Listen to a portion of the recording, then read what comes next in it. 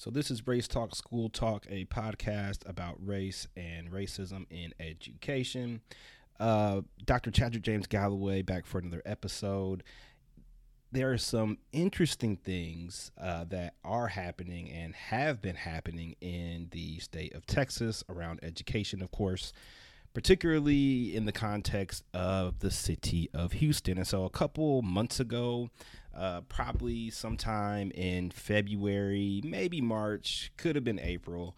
Last couple months have been a blur for me personally.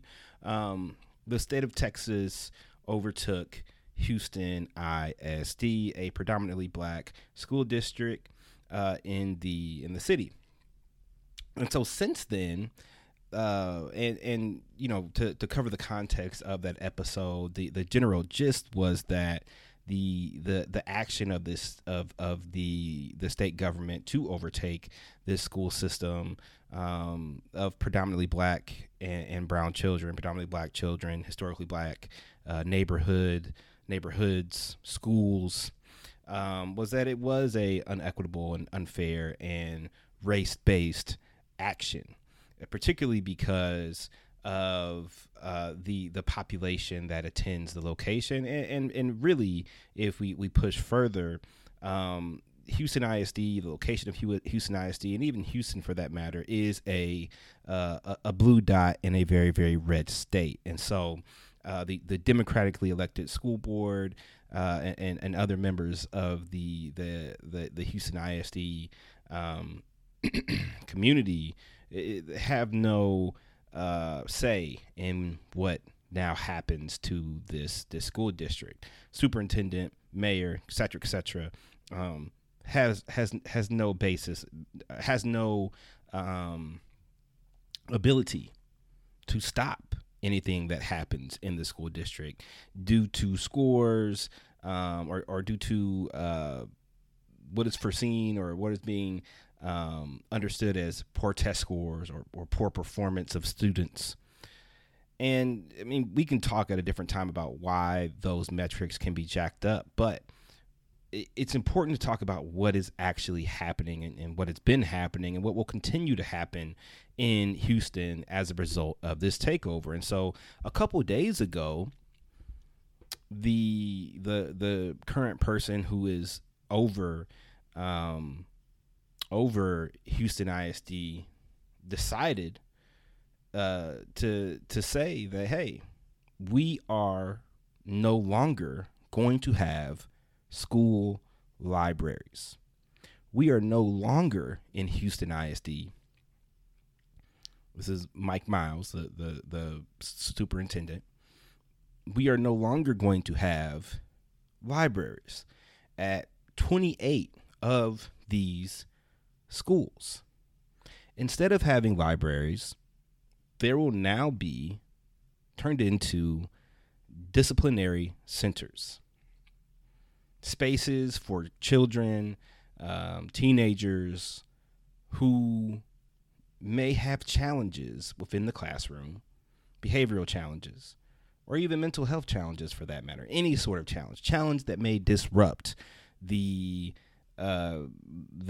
regular classroom space. They will not be able to be educated in that space. They will be removed and they will be taken to a room that was once the library, which means that Houston ISD is now, and to be fair, Mike Miles, the person who proposed this plan and wants to repurpose these school libraries as discipline centers, they are now taking books out of these schools that serves again 22.4% black students and 61%, almost 62% Hispanic and Latinx students. Now, to be fair, to be clear here, we don't know within that Hispanic Latinx group how many of those students are also of different racial groups, because of course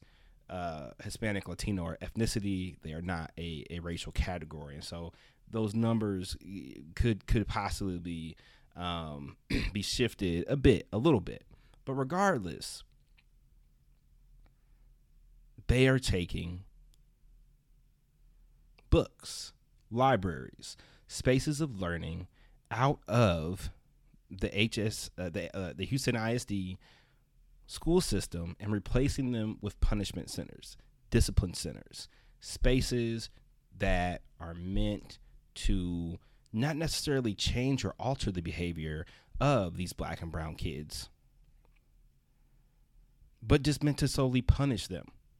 And so when we look at kind of what this plan displays, it's essentially creating a system where students will have no access to books.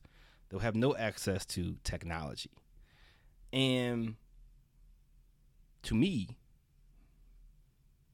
it seems like it's going to be a room with a couple walls and some tables, a room of silence, a room where, again, a form of in-school detention, maybe a little bit worse. Students who are having disciplinary struggles or problems, they will be sent to these spaces and they will get their homework done, or they'll watch virtual lessons on the content that they would have learned in class. To me, this sounds like solitary confinement, let alone a prison. But of course, we know that our schools in the country, in the United States, often model and look like prisons. Because again, I've said this time and time and time again, whether on this podcast or in other spaces, this would not be happening to white students in the suburbs, or even in the country, or in the rural parts of the nation for that matter, or of the state. This only happens to certain racial demographics and populations. Things like this. The reason why the state took over Houston ISD was to help bring up test scores. At least that's what they would say. And so I'm curious as to how taking books out of the school and implementing a solitary confinement, a model that matches the prison industrial complex, how it will help increase test scores and not train these students to enter the prison industrial complex one day. Because that's what it seems like this plan is meant to do, in my opinion. And so what we're seeing right now is that for Houston ISD and for the people in control of Houston ISD, there's not really a checks and balance for what's happening here. There are a number of parents that protested a couple days ago that were very unhappy with this decision, with this move, with how this is going to play out for, of course, their kids. And I'm sure there are teachers that are unhappy. I'm sure there are administrators that are unhappy. I know that there has to be librarians that are unhappy. So there's a number of problems that I have with this. I mean, obviously, there are a bunch of librarians that are out of a job, and that's problematic, of course. And then the next phase of why this is an issue for students in general. And I don't want to make this about good students and bad students, because I don't think that's an appropriate way to frame this discussion. Every single child has the right to receive a high quality education.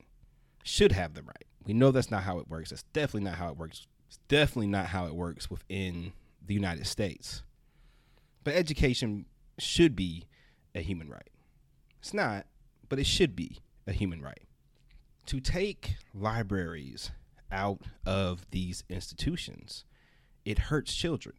It punishes children who are doing the right and the wrong thing, the thing that you want them to do and the thing that you don't want them to do, regardless of if the kid or children or child or a group of them come into the school and they had a rough night, they had a rough day, they had a rough weekend, they're hungry, they need certain things to feel good on the inside, to feel happy, to feel comfortable, to feel safe, to feel loved, regardless of however they enter the threshold of the building.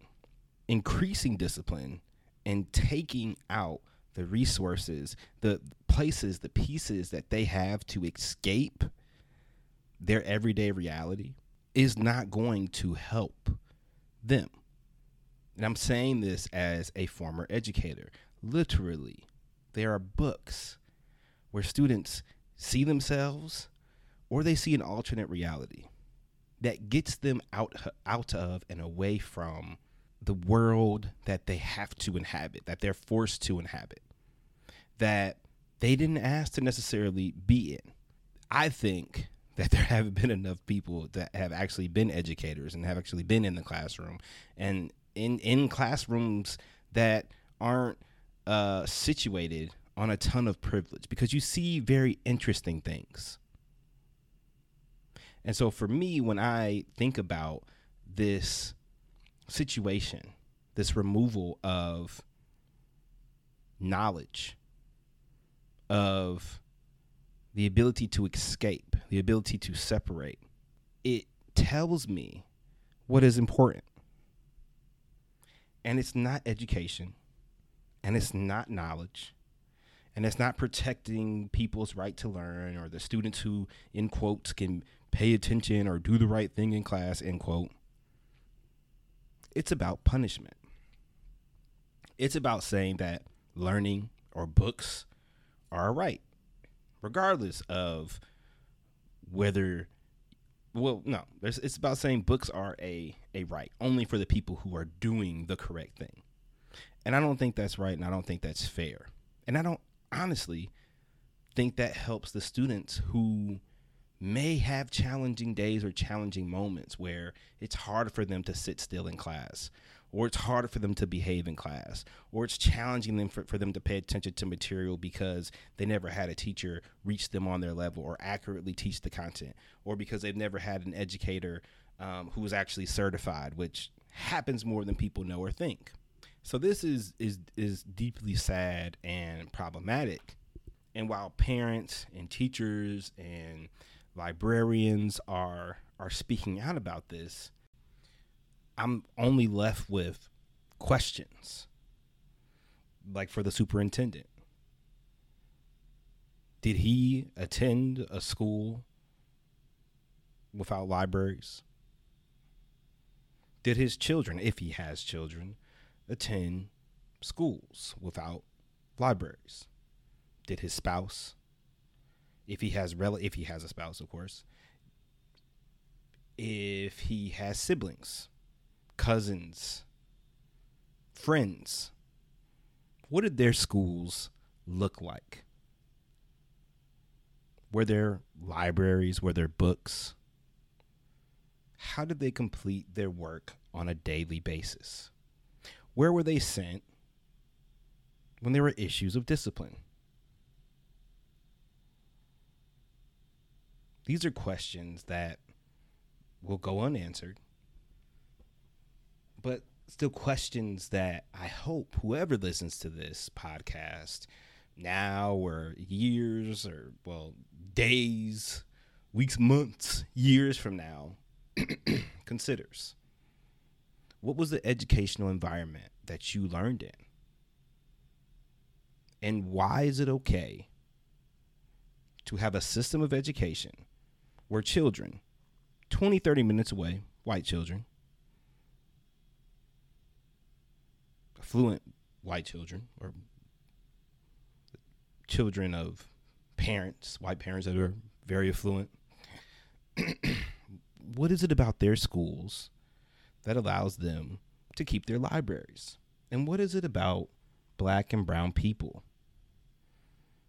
that says we should take theirs away?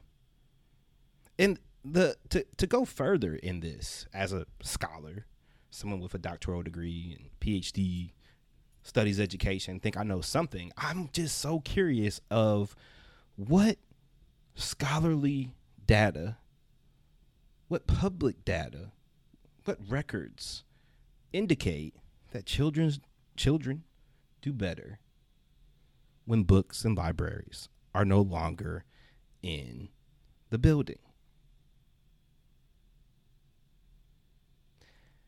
This is Race Talk, School Talk, a podcast about race and racism in education. Dr. Chaddrick James-Gallaway. I'll get at y'all next time.